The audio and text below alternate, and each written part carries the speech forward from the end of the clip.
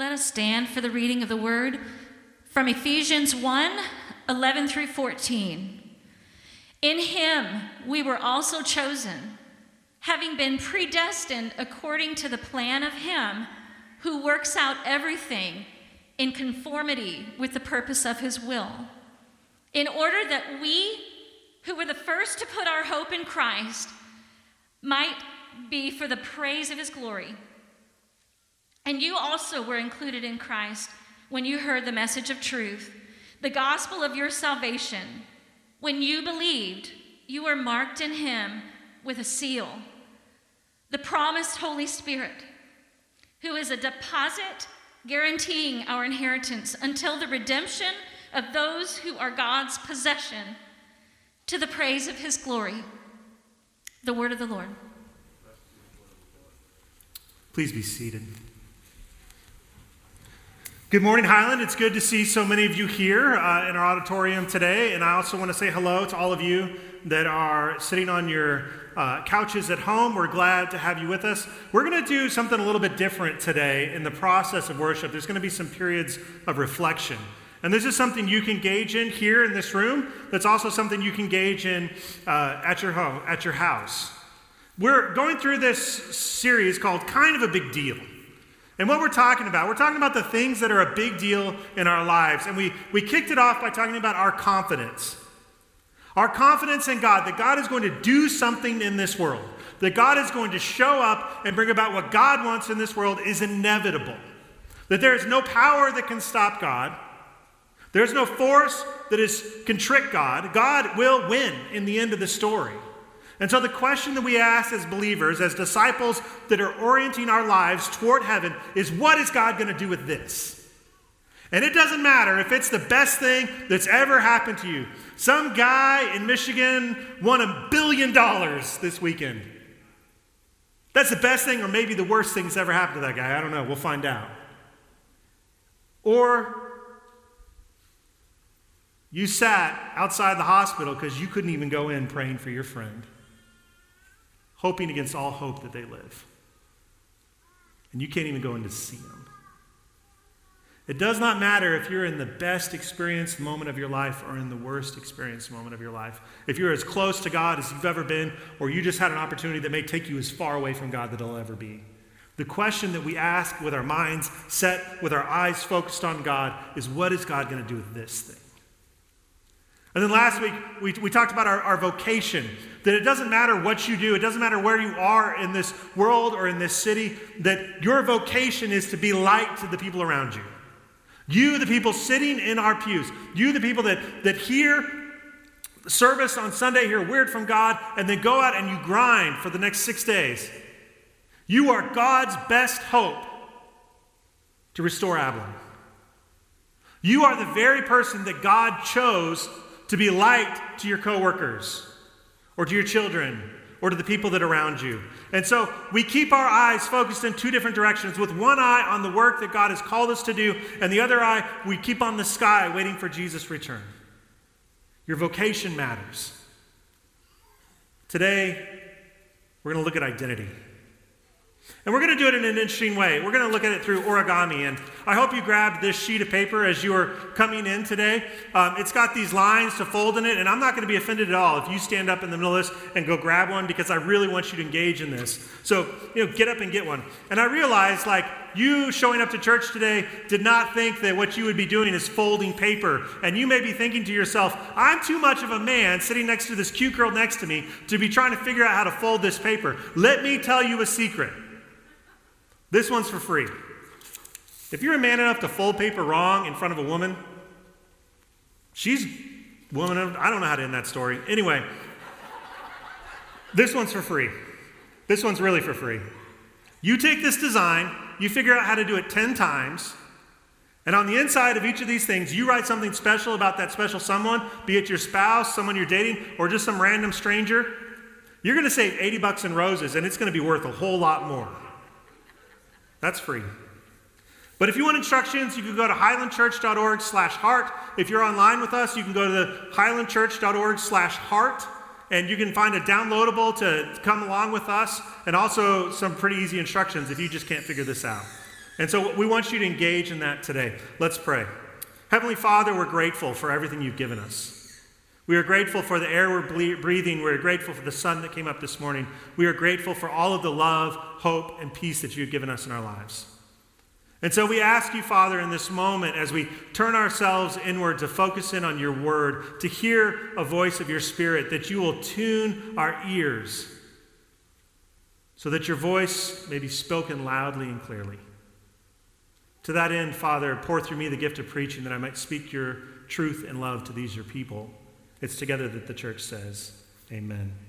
All right, so you're going to be folding this origami paper, but there's also some writing prompts. So if you got a pen, pull that out. I've been thinking this week about being authentic. And the reason that I've been thinking about being authentic is because I'm doing these goals for my job. Like at the beginning of every year, I try to set some goals. And one of the goals is to preach without notes. I got 2 pages of notes here. But if you're my age or lower, it feels more authentic if you can just do this all off the top of your head.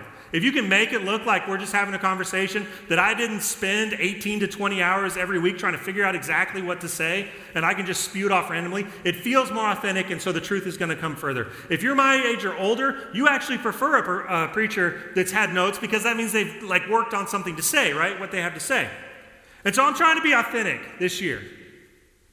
Being authentic is exhausting. You have to figure out what it means to be authentic. What do you like? How can I put that on social media? Because then you got to express it. It's not just like you have this hobby that you actually love. You have to have a cool hobby that you can also photograph in such a way that it shows up on Insta. And then once you do start showing off that hobby or who you are or who you like or the books you read or how far you got into David Foster Wallace's book before you threw it away and tried again another time, it's exhausting because you got to express it. And that leaves you in the comparison game. And the comparison game leaves you insecure. And eventually that insecurity leaves you depressed. It's like your whole life has become this dating app where you're trying to put your best self forward to be smart and clever and funny. You didn't even think I could just fold 10 paper hearts and win the girl. I was dating Natalie early on. Well, we weren't dating yet. I liked her. I asked her out. She said no, so painfully that it's worth a whole nother sermon. It was in front of a room of middle school girls. It was devastating. And then we ended up at an internship together. We were both working at the same church. And I was trying so hard to impress her. I would come to church and I would try so hard to impress her. I'd come to Sunday night and try so hard to impress her. And I'd come to Wednesday night. And I just wanted to be cool Christian. I wanted to be that cool college student. I wanted to be good looking. All of those things that it's hard for me to do. And we got in this internship and I could not keep up the pace. I could not, for 40 or 50 hours a week, be cool or funny or smart. I had to be me. It was the best thing that ever happened. I am so tired of being authentic, so I'm just going to be myself instead. Some of y'all are going to get that later. You're going to think it's funny. The rest of y'all, I'm sorry. What this means is that I started keeping a secret from my spouse. Not the way you think it is. But I don't really tell her the kind of books that I really like to read. I'm going to tell you right now, and this is almost as embarrassing as it is true, and I'm really trying hard not to be like, well, you've never heard of the books I read. I really got into Chinese science fiction this year. And it's such a cool thing because it's such a different world and such a different mindset and such a different society. And so to hear them imagine worlds, which is what science fiction is, imagining new worlds, I really got into that this year, and I don't tell anybody about it. I love it. I don't tell Natalie what I'm reading because, one, she doesn't care, and two, why would anyone care? But I love those books. I got into Finnish science fiction, and now I'm loving reading Norwegian, Scandinavian science fiction. You being authentic is the thing you love just because you love it. And you keep it a secret because you don't really want anyone to know. It's for you. It's that thing that you love, and that's the core, that's the door, the key that begins to open up the idea of being authentic. It's just who you are because that's what you love to do. And there's no other reason. It's just the pure pleasure of something that you love. And so we turn our hearts and our minds to Ephesians chapter 1. And do your best not to get hung up on the word predestined in this text. I get it. That's a really long and very old conversation that begins with Augustine, moves to Aquinas, gets muddied by John Calvin and Jacob Arminius. Don't worry about that. What God means, what Paul means in this text is that you are chosen. And that's all it means. But the key that we need to grab from this text here is that the God who sealed the church, and in Ephesians, Paul is talking about that big, capital C, cosmic church. It's not so much the expression of us here as it is the expression of every person that's ever been in the kingdom throughout all time, whether they walked into a church building or whatnot. That's what Paul is talking about when he talks about church in Ephesians. It's the cosmic church, the universal church, the God who sealed you in your baptism, adopted us as sons and daughters for his own glory.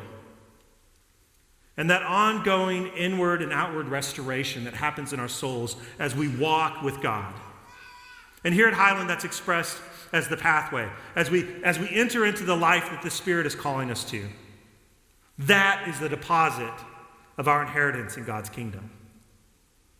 Another way to summarize this text is to say, God loves you just the way you are.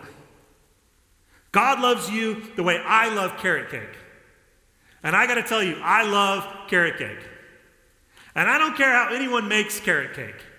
I don't care what kind of ingredients they use, whether they put honey in it or not, whether they use the nice sour cream frosting or not. I don't even care if there's carrots in carrot cake. I love carrot cake, just the way it is. Nothing can ever take that from me. God loves you just that way. And you had that moment when you were sealed. You had that moment when you knew. You had that moment when you were so tired, so exhausted of trying to be authentic before God that you just gave up the premise and you said, I'm just going to live with you. I'm just going to walk with you. And you found in that moment when you gave up the pretense, when you gave up the opportunity to impress God, that God really loved you just the way you were.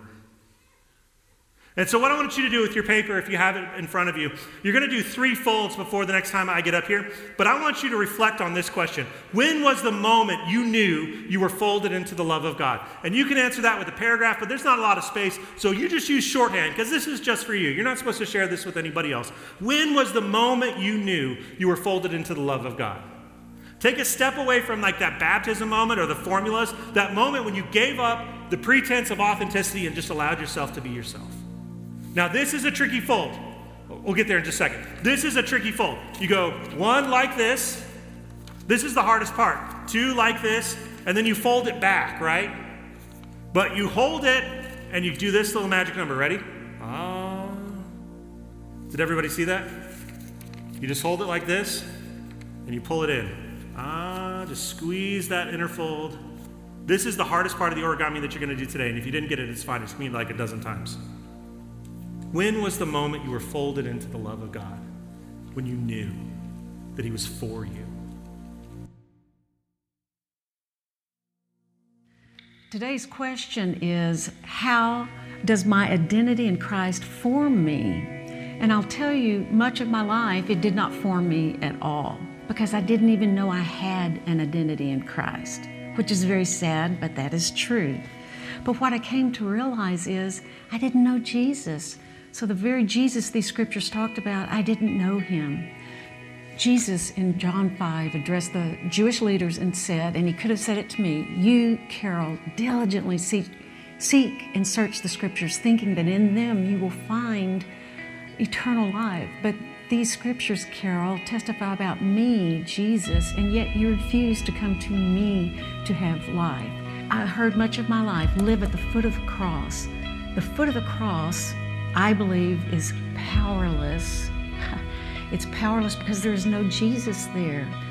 The other side of the cross, there is a risen, living Savior, and that is where my identity is, in a risen, living Savior who wants to live his life in me through the Holy Spirit. Paul addressed his letters to the New Testament, to most of them, Ephesians, Colossians, Corinthians, Philippians, to the saints. So what I would say is, do we believe this? Because on one side of the cross, I was a sinner. I was spiritually dead, and I was the old man. on the other side of the cross with the risen, living Jesus who lives in me, I am spiritually alive. I am a new creation, and I am a saint.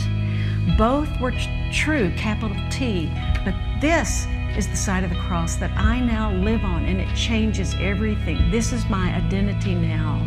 Spiritually alive, new creation, and a saint.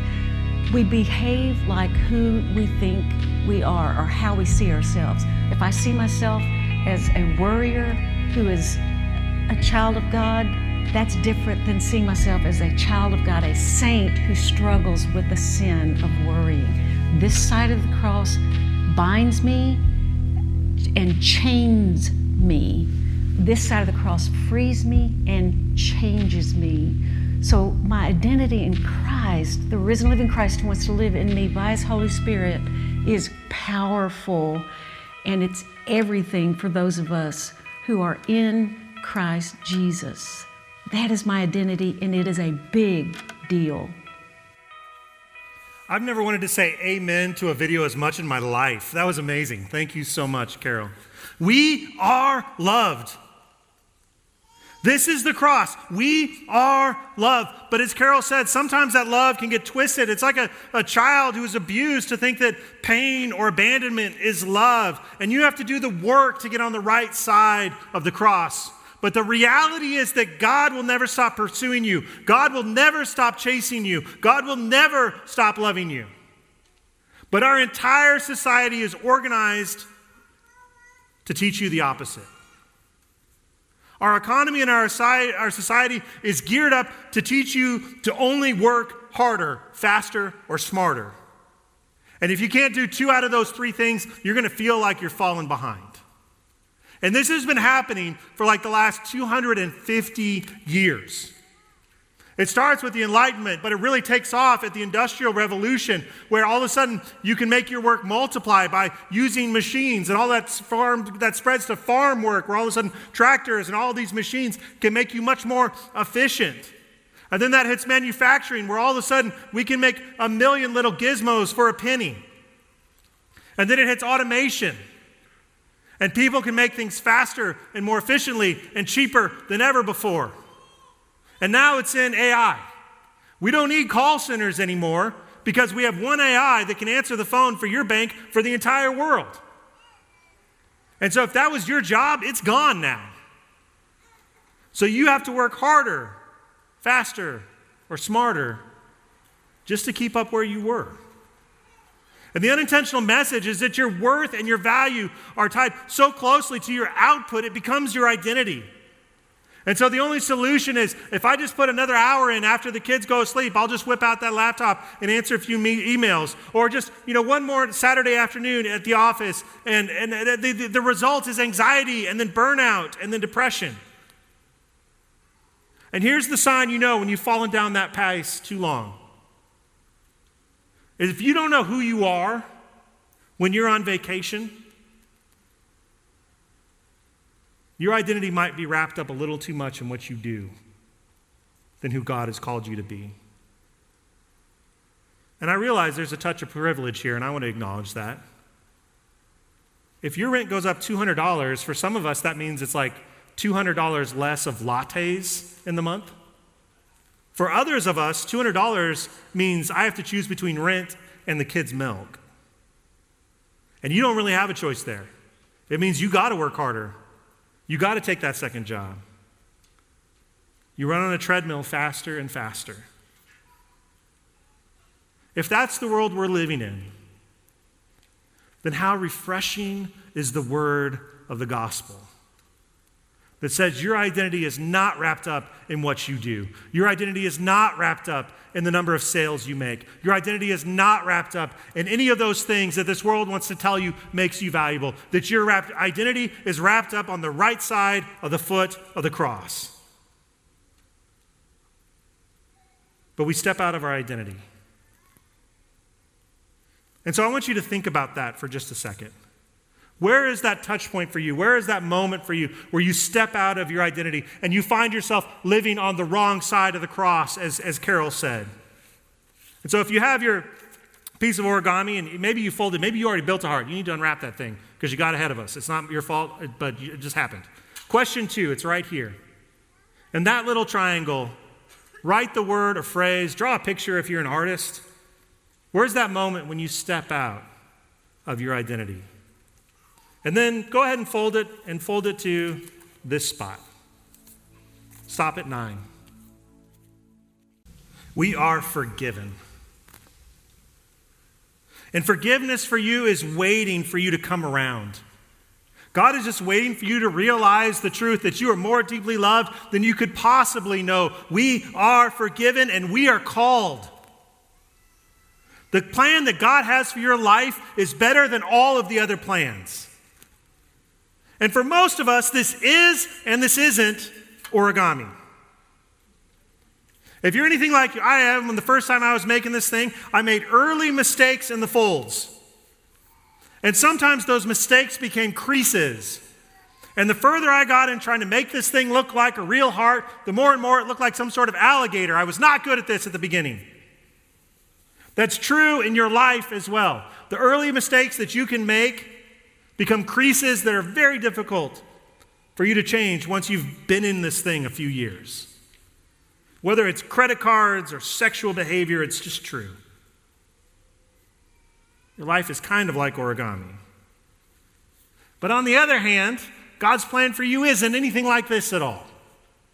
Because it's only very few people at very few times in their life where God actually has a detailed step-by-step plan that you have to do or you fail the whole thing. Most of the time, what God gives us are principles that we live by. Love instead of hate, mercy instead of vengeance, justice instead of weakness.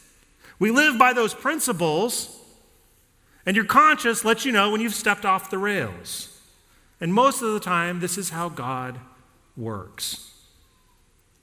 And so if you have some sort of prophet in your life that's making specific, detailed predictions about the work of God or the work of your life, or who's going to be elected, it doesn't really matter who it is, and that prophet is wrong, that's not a failure of the God. It means you need to find a new prophet. More often than not, when we turn our hearts to the Word of God, what we find is grace and mercy and love. Where do you feel the most at home? Jesus takes every table that he ever sits at. And it doesn't matter what place he's sitting at the table, he always becomes the host. It doesn't matter if he's a guest or if he's hosting the Last Supper with his disciples, he always becomes the host. And every table where there is Jesus, that table is home. The best meals that you ever may eat in your entire life might be at some sort of fancy restaurant, some once-in-a-lifetime place where you're going to drop a whole lot of bills to eat something really great, and that's wonderful. But the best meals that you're going to eat are the meals around a table at home. And that's what God calls us to. God calls us to come home. The one place in your world where you can drop the pretense of authenticity and just be yourself. So the third prompt on our chart, it's right here. I feel at home in my identity when I am. Write just a word or a sentence. We're going to share communion together because this is the place called home. This is the place where you are known and you are loved. This is the table where you are always welcomed. You will never be forgotten, and you can always return. Brothers and sisters, Christ has died. Christ is risen, and Christ will come again. Let's share communion together.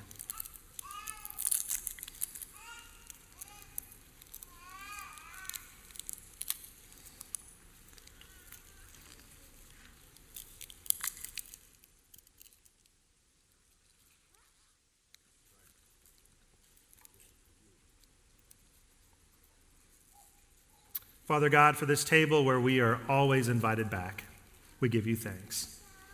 We thank you for the mercy of your Son, Jesus. We ask your Spirit to fill our lives again in this moment and remind us the truth of who we are in you. It is through Christ we pray. Amen.